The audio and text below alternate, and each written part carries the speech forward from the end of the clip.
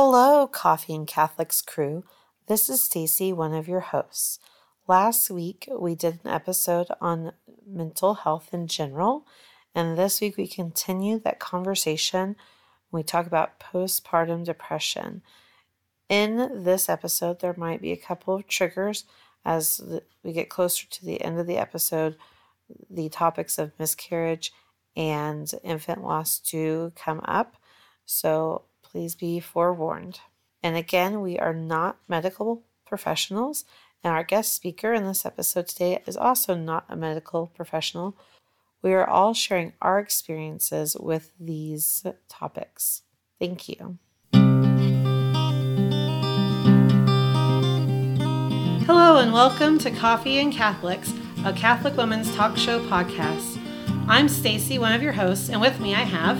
Hi, I'm Alicia. I'm Annie. And I'm Lauren.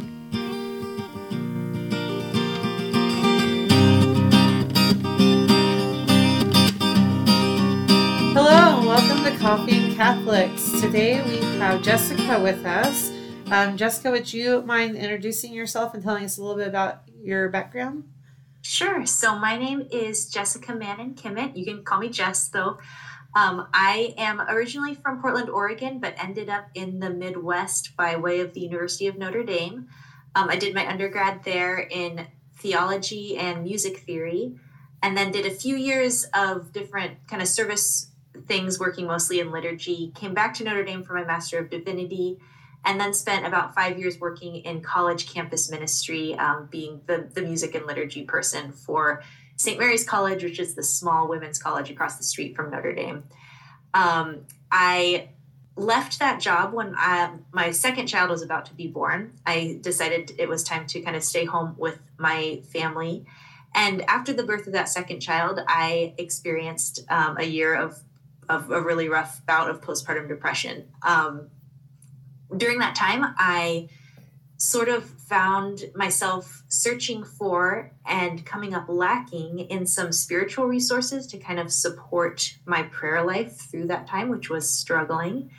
I was surprised that there wasn't more out there in a church that so highly values life and children and mothering. Yes. So because I have the background that I do in theology and ministry, decided to make an attempt to write that book. So that book has just come out. It's called Groaning in Labor, Growing in Hope, and is a collection of scripture reflections that are supposed to be kind of a gift and a word of hope and encouragement for especially new moms, but really any moms who are struggling with kind of the sacrifices of this vocation.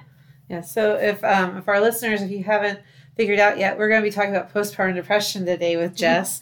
And pulling up some statistics, the newest ones I could find were from 2017. It says that 12.8 U.S. mothers in 2017 were diagnosed with postpartum depression, but the estimated actual numbers they believe are closer to 1 in 5. And we were kind of talking about this before we got started, that we think that those numbers are much higher than that, even probably closer maybe to 2 or 3 out of 5, if not more. Yes. Yeah. And just talking to other mothers as I've, gone on my journey of becoming a mother and making mom friends, I certainly find that the experiences I've had are far more common than I think those numbers sort of seem to indicate. Mm-hmm. Yeah. I personally struggled with postpartum depression also after my second child. And I wanted to try to stay away from medication if I could. And so I went kind of a natural route with exercise and some supplements, and a counselor. I specifically found a postpartum counselor to talk to, and that really helped. But like you said, I had to go searching for those things, and there was a lot of pain and suffering and tears and isolation that went with that before. I locked myself in the bathroom one day, called my husband at work and said, there's something wrong. We need to do something different. Mm-hmm. And that's when I found the postpartum depression counselor. Yeah. And it's that reaching out for help is such a hard step a lot of times. And it's hard to know when there's something wrong because becoming a mom is this huge overturning of your world, right? And like a lot of other mental health issues, the symptoms of postpartum depression are things that are normal to a point. Mm-hmm. And then they say, well, if it's disrupting your life, then that's when you need to look for help. Well, when you've just had a baby, your life just Exactly. Of course. And you don't know what normal right? is anymore. So it's, I think it's really hard to kind of gauge what, when it's time to look for help and get that additional support. I wish I had done it sooner. I think I could have benefited from help after my first, actually. I kind of had a milder version of that I was able to kind of keep pushing through. But once I was diagnosed and learned more about postpartum depression, I kind of saw a lot of signs that, I was actually struggling pretty hard after that first one too. Yeah. But just kind of kept going, which is not what I recommend for people. Yeah. Jess, can you tell us just for what this looked like and what it felt like for you, and when did you start to know that something just was not right? Because it's like you said, the entire process is a total upheaval. And it's a spiritual upheaval, it's an emotional upheaval, it's a physical upheaval, it's an entire turning over of a woman's soul and body. And it's total chaos. And so I think that hearing from you about when in the middle of that chaos you started to notice things standing out that were above and beyond what you thought was the natural tolerated amount of total chaos. Can you talk to us about what that looked like for you and what that felt like for you, so our listeners can begin to think about that? Yeah. So for me, it actually came about 4 months after that second baby was born. I actually did okay for the first couple of months and was feeling pretty good. And it wasn't until about 4 months in that I kind of actually took a nosedive emotionally and suddenly was finding myself less able to function than I had been. My toddler and I were my eldest and I were going through a rough stage in our relationship. He was just a very rough, having had 2 more toddlers, I now feel more confident in saying he was a particularly challenging one. At the time, since he was my first, I just was like, oh my gosh, I'm a failure. I didn't know what I was getting into. This is terrible. How was I so unprepared for toddlers? Now that I've had 2 others, he was actually particularly challenging. And, so we were having a really rough time and I just had no patience for him. He has kind of higher needs in terms of touch and like intensive one-on-one attention than my other kids have had. And I did not have those to give in postpartum times. One thing that surprised me about postpartum depression is that for me, and this is different for different people, so this is not meant to be diagnostic, but for me, it felt a lot less like sadness than it did irritability and kind of that like rage being right at the surface all of the time. Yep. And every single that was one related of us to are tracking being, with you right touched now. out. Yes, it was related to being touched out and overstimulated and just not having my own needs met. So that was surprising to me because I didn't feel sad. I wasn't like walking around crying and I wasn't unable to get out of bed. I would get out of bed, but I would be so on edge and just kind of ready to snap all of the time. Yeah. And because there was that anger reaction going on, I felt a lot of guilt about it too, and was kind of like, this is me. I'm doing something wrong. And that might have been partly true, but there was something else going on as well. So for me, when sort of these, like I was yelling at my toddler in a way that he absolutely did not deserve as a 2.5-year-old, 3-year-old. And when it sort of became clear to me that was a cycle, like it was happening almost every day, that I was losing my temper and I didn't feel like I could get control or come back down from these incidents. And I could see that it was starting to affect my relationship with him. And that's what sort of drove me to go get help. I don't think people need to wait until it's affecting their relationship with if you're feeling bad in yourself, that's enough of a reason to get help, and you deserve it because you deserve to feel good. But for me, that was the thing I could see. I could see his eyes kind of like his face falling when I wasn't able to meet his needs. And that's what sort of drove me to reach back out to my OBGYN and start kind of getting this diagnosis and support started. Well, I think it's really, I love how you talked about that it wasn't just a sad feeling, because I think that's a lot of times one of the barriers on going and getting help, because I wake up in a great mood, ready for the day, let's do this, let's tackle it. And then just those little things all through the day would just eat at my patience. And then I was, like yelling at this 1.5-year-old. And why am I yelling at a 1.5-year-old? He's 1.5. And, but, I'm trying to, he'd be great until I'm trying to breastfeed his brother, the newborn, and then he'd get into something and I would be like, what are you doing? And it's just so overwhelming. And the sadness more came at the guilt, the feeling like I would feel guilty later and cry about how I was a horrible mother because I yelled at my kid. And so I think that that's important that you mentioned that's not always the sad, like can't get out of bed, can't because that's usually what they ask you. Have you lost interest in things? I'm like, no, I love going outside with my kids and I love doing things with them.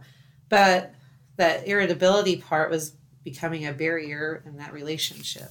Right. And I think it's also that you point out like that this wasn't just like right after birth or like this happened later on, and this can like affect you at different times. Like for me, I haven't actually so far experienced postpartum depression, but what I deal with, starting with my 4th pregnancy and now some with my 5th, is like during pregnancy, like what would you like, pregnancy rage? But this, it's very timely that we're doing this interview today because I just had my like psych appointment today. I was like going through all this with her and talking about like, how I'm handling things, because I didn't really recognize what was going on throughout my last pregnancy until afterwards when it was like, oh, I can handle things now.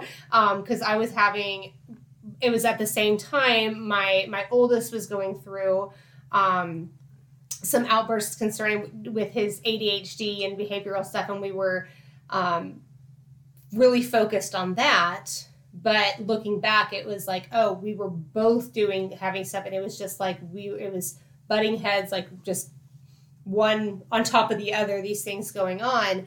And so before this last pregnancy, or this current pregnancy leading up, I decided to go into counseling and get on ADHD meds and like dealing with that to deal with the sense of it's the irritability, but it has to do with being overstimulated. There's the word, the overstimulation, because that is like, and that's what I was talking with the psych PA today about how I'm actually recognizing when I'm starting to feel overstimulated and recognizing it before I snap, and how important that is that I'm able to like get there. Because not every time, I definitely snap, but being able to see, okay, I need to take that break. I need to do my breathing, which I love the example, the suggestions you have in your book about different Bible verses to memorize, and like your examples of using this part for your inhale when you inhale and this when you exhale. And it's just, I love that practical advice you give on that, those suggestions. I loved that. Like being able to really recognize that a lot of this is like that we deal with, it is that we're being overstimulated, and to be able to step back and see, okay, I need to recognize my triggers for things. And for me, that's been both recognizing that, having my husband recognize those things with me, and my kids even do it too. But also for me, it's being on medication. It's really helped me for that. And I know that that's not always for me. I think like this, if you can find supplements or just, counseling that different, and I do counseling as well, like that works, for you. It's just important to find like what is going to be working for your particular situation, and not to be ashamed of that. Right. I had a really good friend who, when she had, I don't remember which of her kids that she had extreme postpartum depression. Like, she couldn't be alone with her kids. And if she hadn't have like reached out to our friends group and said, hey, I can't do this, I need help, I don't know what would have happened. We made a point when her husband was at work, like there was a few of us that would like round the clock be with her and like go, and like our kids would like play would just be there throughout the day while she was in that process of getting her brain help. And so having that support and being able to reach out to to those who care about you, even when it feels like it, when you're afraid to. Mm-hmm. And I think that's what we're trying to do with talking about these things is to make it so it's not that there's not a stigma around it. Yeah. My brain okay, pregnancy brain. These words, I wanted to say stigmata. I'm like, that's not right. It was close, but not right.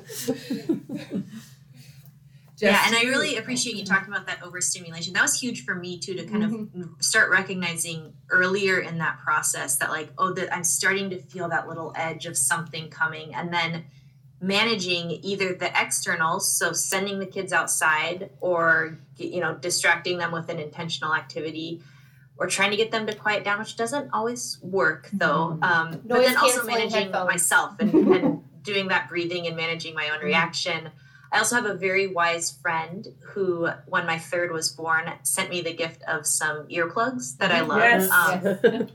They're very nice ones that they're meant for like concert goers, so they don't actually drown out the sound, but they just turn the volume down, and that's been so huge to like those loop earplugs that are. I have yes, that's exactly what they are. Annie swears by these things. I have my AirPod Pro noise canceling headphones, like they're in all the time. Yeah, that was such a good insight for me, because I hadn't even considered the possibility of just being able to kind of turn the volume down on my life. And I do find that takes away that kind of like edgy feeling, and that makes it hard to bear. So just those little strategies to manage it one way or the other are so helpful. I have 4 boys, so it's really loud in my house. I have 3 boys, so not there yet, but like the boy thing is definitely.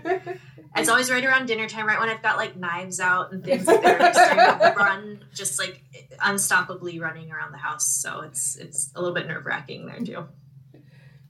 Jess, can you talk to us about what happened to you when you discovered this practice of breathing prayers with scripture, and what the first time that it worked for you, that you realized you were onto something? Can you talk about that? Yeah. So when I started seeing a therapist, so this was about, I think, 6 months postpartum after my second was born. So I'd seen my doctor around 4 months, and by 6 months I was seeing a therapist, and she helped me recognize that some of that rage that I was feeling really guilty about was really a stress response. And she was like, this is a reasonable response to the stress you're feeling. So let's manage that stress. And what was a new skill for me was proactively managing stress. In my life before kids, I'd always just reacted to stress as it came. If things got stressful, I could step away, right, from my desk at work, or even from my relationship with my husband. We kind of say, like, if things are getting heated, we'll step away and calm down and then come back. But small children don't operate like that. They don't have that rationality. They can't extend you the patience of like stepping back and coming back when you're calmer. So the thing I needed to learn was to be proactive about managing stress, which meant, especially in those early days, I actually set a timer on my phone for every hour on the hour to do 2 minutes of taking deep intentional breaths. I didn't. The kind of arrangement I had with my therapist was like, well, if you can't do it right then, if your hands are full, or you're making food, or you're nursing a baby or whatever, just go ahead and skip it. But if you try to do it every hour and you do it half the time, that will be enough. So I found that made a big difference. Just within days, I was feeling a lot better and a lot more centered and able to respond to those stresses without the irritability being quite so strong. It took some time still to really get in control of it, but that was a huge step forward. And then pairing those prayers with scripture was something that that's a practice that I've encountered before, kind of doing breath prayers where you are inhaling one word or phrase and exhaling another. So I just started pairing that breathing with some of the scripture passages that had been meaningful to me and that were resonating in this experience of early motherhood. So just was kind of a way of inviting God and my Christian faith into this practice that was just kind of a practical thing, and it's scientific. Like it brings your nervous system into regulation and helps you just physiologically calm down, and then your mind kind of follows that the physical thing there. So that there's sort of this objective thing where breathing helps us calm down, and then bringing my own faith into it was a really powerful way to enhance it, I think. Well, I really love breath prayers, and I've talked about this on previous podcasts, but the word Yahweh, which, God's name in Jewish, is actually the sound of breathing. Mm-hmm. And so, like, I even tell my own kids, I'm like, so when you think about that, like, every breath you take is actually praising God. And so actually adding scripture to that is even bringing that focus of that life-giving breath. And then, so God is calming you, and you are, you're basically having this little conversation with God when you're doing these breathing techniques and kind of recentering yourself. And even the word in Hebrew for spirit, so ruah is the same word that for both breath and spirit. So kind of using our breath as a way to bring us into an awareness that the Holy Spirit is with us and as close to us as our breath, I think is a really beautiful connection to make as well. And it helps to remember too, like you're saying, our bodies and our minds and our spirits are all interconnected. Mm-hmm. We are biophysically and even spiritually designed for peace. Mm-hmm. And I want to say that again, because I think a lot of us just think that we're just anxious people. And I'm doing air quotes here for our listeners. Well, I'm just an anxious person, right? You're not. You're not an anxious person. That's not what God wants for us. We are designed to take from him what we need to be at our default, which is peace. Mm-hmm. And what you're talking about in this book is taking a time of incredible upheaval and bringing us back to our default through breath and through prayer, back to that place of peace. And that is so important to remember. And what you're saying here is that you deserve to be happy here. You don't need to be miserable, and it doesn't take you having fractured relationships to get the help that you need, because if you're unhappy like this isn't what God has for you. There's something more, there's something else going on that we have to try and get back to. And I love that you're taking sort of this full approach to it, mind, body, spirit. You're not just saying, well, you should pray more, or, well, you're just an anxious person. You're saying, no, the whole person needs to be treated here. Yes, yeah, absolutely. And one of the things I say in the introduction to the book is, please don't try to pray your way through this, or try to use this book as a replacement for professional help, whether that's medication or therapy or both, or whatever combination you find that works for you. That God can heal our mental illnesses, of course, and God does do that. And God most often works through other people in our community and the reason and the gifts of medicine and all that sort of thing. So I very much hope that this is used to help support recovery, but not replace these other tools that we have at our disposal, which are also gifts from God. Amen. One of the things that really, one of the chapters in your book, we haven't talked a lot about the book, but I really liked this chapter, was chapter 5, where woman, why are you weeping? And I really loved how you brought Mary Magdalene into that space with you. And I don't think a lot, like even in the book you talk about, I didn't really think about her that often until this moment. And I think a lot of times she gets kind of forgotten as a way, as somebody who can bring us closer to God. And I loved how you took that moment in the garden when he asks her, why is she crying? And she says, they took my Lord away. And you talked about how those feelings that you felt like when sometimes we're in that space where it's hard to regulate our emotions and we feel overwhelmed, how it can sometimes feel like God has left us, but he's always there. Just like he was right next to her in the garden, and he didn't even recognize him until he said her name, which you also mentioned in there, and how we can get lost in the word mommy. Not remembering when we last heard our own name. Yeah. Right. Yeah. That chapter was kind of a gift of the whole book is a gift of the Holy Spirit, I would argue. But that chapter in particular, I was struggling a lot to pray and was leaning a lot on like the rosary and memorized prayers. Mm-hmm. But the day I returned to the Liturgy of the Hours, which is the church's daily prayer, what happened to be the feast of St. Mary Magdalene. So about that 6 months postpartum mark, almost exactly 6 months actually, now that I'm thinking of the dates, I came back to my Christian prayer book, and there she was kind of waiting for me. And the antiphons for that day sort of I reflect on in that chapter, because they're all beautiful and they all kind of tell this story, and I found in her an unexpected companion for kind of motherhood. We don't celebrate Mary Magdalene as a mother. If she was one, we don't know. It's not part of the tradition. So I didn't expect her to be a powerful companion as I was figuring out motherhood, but she was, because she didn't recognize Christ, who was right before her. He saw her in her weeping. He called her name, which is something I really needed. Like you're saying, you just hear mom and mama all the time. And even your spouse starts calling you mommy in front of because you're talking in third person in front of the kids all the time.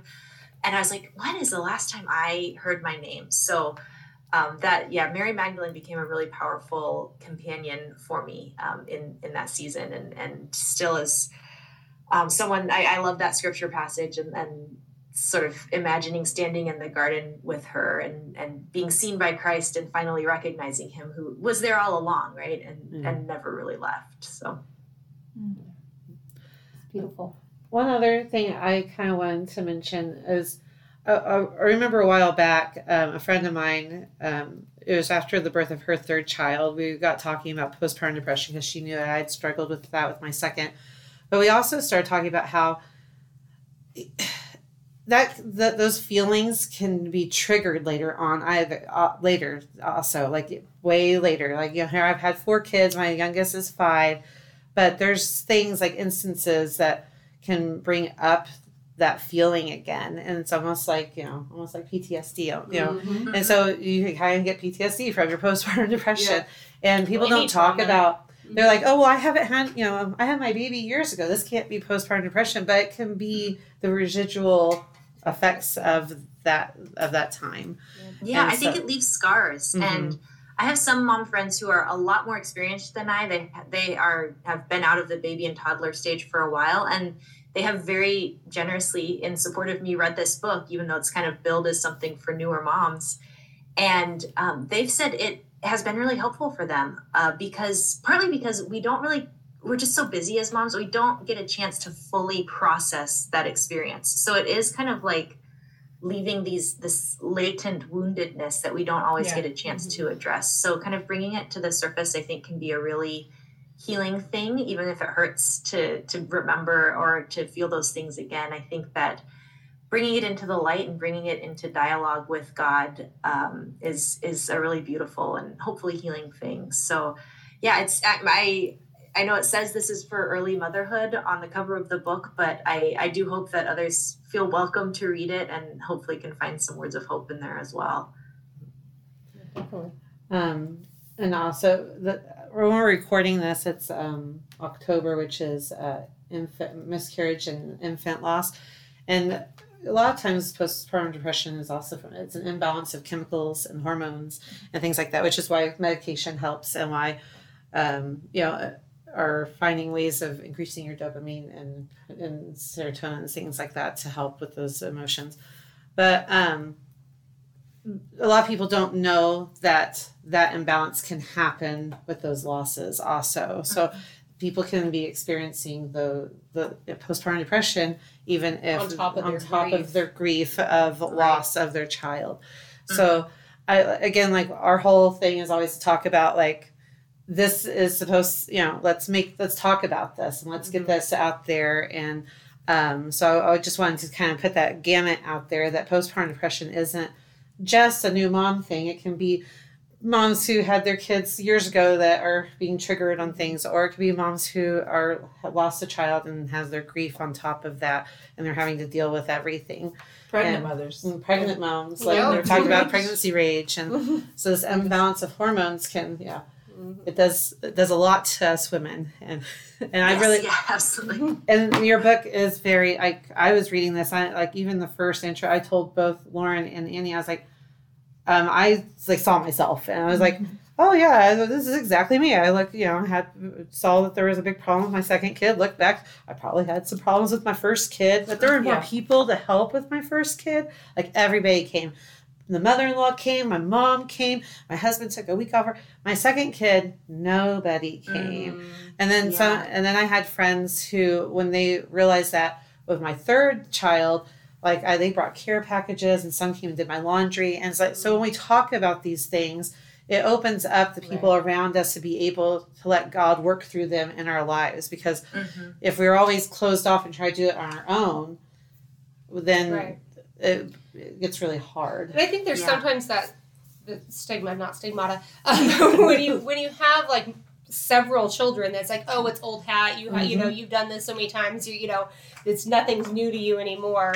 But I mean, every child has their own needs, and every pregnancy has their own needs. Every mother of a new baby has their own needs, and it can be very different each time. And I don't know, hopefully this fifth baby isn't the one where I end up with postpartum depression, but I could, because of just, the overwhelm of different things. And so, like Stacy said, being able to really talk about those things instead of it being oh, well, I've got this, it's not my first baby anymore. But just being able to say, oh, no, I need some help. Oh, yeah, you want to wash my dishes? Sure. I don't need to be like, no, I got it. Go right ahead.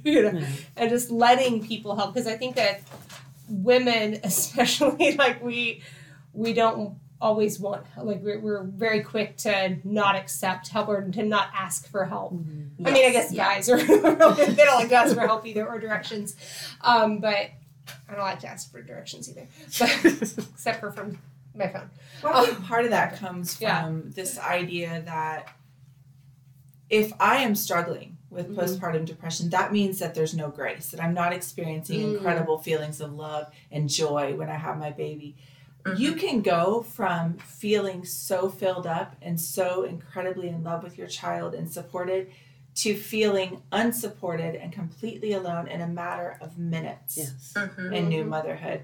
So I think that I know that for me, my deal with not getting help with my postpartum anxiety was that I was feeling so much happiness and so much sweetness and joy that I thought, well, that's not what this is. I'm just tired. When in reality, I was experiencing both major upheavals, both the joy and the grace that comes from God to new mothers as this gift that he gives us to deal with this tiny little thing, but also the physical imbalance of my body reacting to the physical stressors.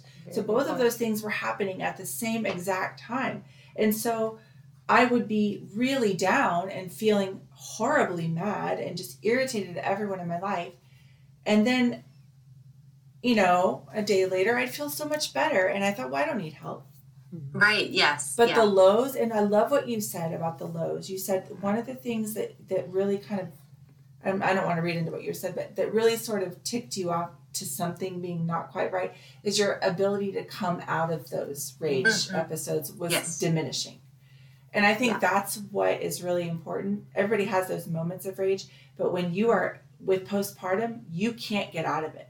And it I was stuck in a cycle, and it was daily or even more than daily that I couldn't recover or kind of move on from. I felt like if I had one bad moment, it ruined my whole day, which ruined my whole week, which was ruining my whole life, is how I felt. Right. So being able to have those moments and apologize to my kids and forgive myself and move on was, a skill I needed to build, and did that through therapy and practice and time. So, but yeah, you're right. That was for me something where I was not succeeding at getting out of that cycle without the help. So.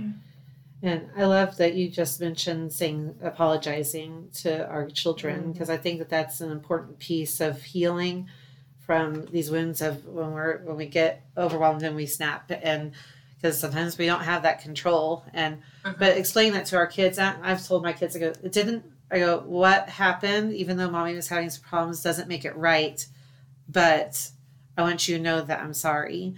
And but I'm working on it, and just talking to your kids, and I obviously at their age level. My kids are now older. My oldest is 12, so so I can have a little bit more of that. But apologizing to your children when we do have those moments is very important. And recognizing that I'm only human. I think I sort of had this image of motherhood going in, partly formed by the church, which speaks rightly about the sacredness of mothering and how beautiful it is. And that's true, but it also sort of gave me this idea that I was going to be able to rise above every sacrifice I had to make and that I wouldn't have needs anymore, right? But I'm still just a human who does have needs and who does stumble when things aren't going well. And being able to acknowledge that to myself and to my kids has been really healing. Your book is wonderful. We're just so thrilled that you came and talked to us.